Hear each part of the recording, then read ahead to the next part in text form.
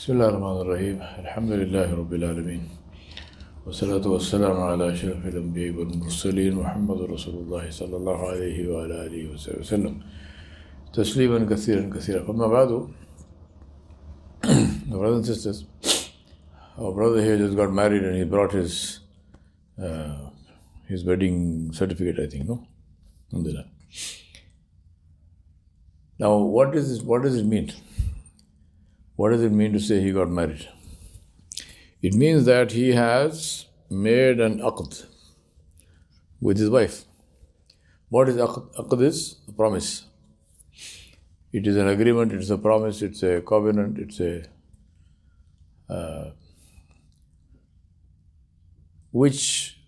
what is the nature of this aqd? In Islam, what does it mean?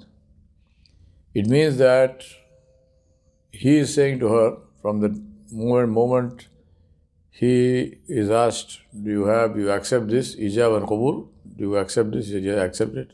She accepts it. It means that from that minute onwards, her welfare, her nafqa, her food, her shelter, housing, all her needs, clothing, if she is sick, medicines, and so on, are his responsibility. He has to answer to Allah for that.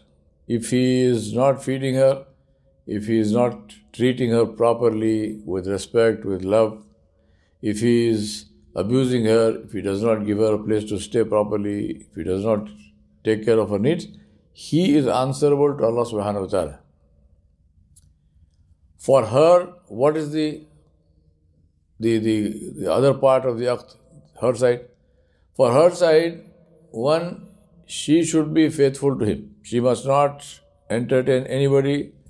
She must not allow anybody into the house who he does not like. And she must be faithful to him just as he is faithful to her. And she must serve him. She must obey him just as he is serving her by taking care of her. She must obey him and she must take care of his needs just like he is taking care of her needs. Right? Now, for her, it is not necessary for her. Supposing the wife says, okay, I know I'm taking care of your needs, but what about my food? So let me go and get a job so I can earn some money to pay for my food.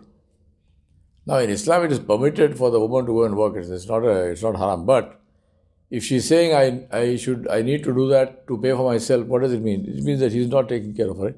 So what will he say? He will say, no, there is no. I made aqd with you. It is my responsibility to provide the food. Now, if you, in addition to that, if there is time, you are free at home and so on, you want to go and do some work, you are qualified, no problem. Please go ahead. But you don't have to do that in order to feed yourself. Because in Islam, it is very, very clear. The husband is responsible for the woman even if she is more wealthy than him. Supposing she comes from a big wealthy family and she has property and this and that, still the responsibility of the husband remains the same. The husband is not free from responsibility. It is his job to take care of her. Now, the reason I'm saying this is not only because of marriage. The reason I'm saying this is exactly the situation with us with respect to Allah subhanahu wa ta'ala. Not as a marriage, but as the aqd, as the covenant, as the promise that we make to Allah subhanahu wa ta'ala. What is the promise? Ashhadu an la ilaha illallah wa ashhadu anna Muhammadur Rasulullah. La ilaha illallah Muhammadur Rasulullah.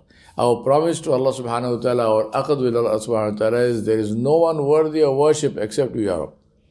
I will not worship anyone other than you, and I will not obey anyone other than you, and I will follow your messenger, your Rasul alayhi salatu wassalam, exactly in whatever he did. So when I say I will obey Allah, how will I obey Allah? In the way of Rasulullah sallallahu alaihi wasallam. For example, Allah subhanahu wa ta'ala said, Aqimus salah, which alhamdulillah, I have said La ilaha illallah. Aqimus salah is applicable to me, it is binding on me, I am ready to pray. How should I pray? What is the method of salah? The tariqah of Muhammadur Rasulullah sallallahu alaihi wasallam. I pray salah like Rasulullah sallallahu alaihi wasallam used to pray salah. When I do this, when I obey Allah subhanahu wa ta'ala jalla jalaluhu in the way of Rasulullah sallallahu alaihi wasallam, then what does Allah take upon Himself? I don't say Allah is responsible, because Allah took it upon Himself, and it's not for us to say what Allah is responsible for. Allah Himself said this. So what did Allah say? Allah said, وَمَا خَلَقْتُ الْجِنَّ وَالْإِنسَ إِلَّا لِيَعْبُدُونَ. First, Allah subhanahu wa ta'ala is describing one end of one side of the agreement. What is the agreement? You will worship no one other than me. You have been created only to worship me. وَمَا خَلَقْتُ الْجِنَّ وَالْإِنسَ إِلَّا لِيَعْبُدُونَ. I have not created the insan and the jinn, human beings and jinn, for anything other than my worship. And worship is not only ritual worship, salah, but worship means, ibadah is to do everything according to what Allah subhanahu wa ta'ala told us. So to work in the ways in which Allah subhanahu wa ta'ala permitted is worship. To earn through the means which Allah permitted is worship. Because the opposite is sin. Right? They asked Nabi Sallallahu said, if you do whatever you do, if you do it the way Allah subhanahu wa ta'ala ordered, Allah will reward you, including when you are with your wives, when you are, the physical relationship. Nabi Sallallahu Alaihi Wasallam said, Allah will reward you for that. The Sahaba said, Ya Rasulullah, this is for our pleasure and our need. Allah will reward us. He said, yes, because if you did it with somebody you are not married to, if you were doing haram, zina, Allah will punish you. So naturally, when you are not doing zina, when you have married the woman, she has married you, and you are fulfilling your needs and desires according to how Allah subhanahu wa ta'ala prescribed, Allah will reward you. So this is ibadah. So this is the beauty of this deen, that every single thing in our life, whatever it is, how we eat our food, what we eat, the way we eat, right?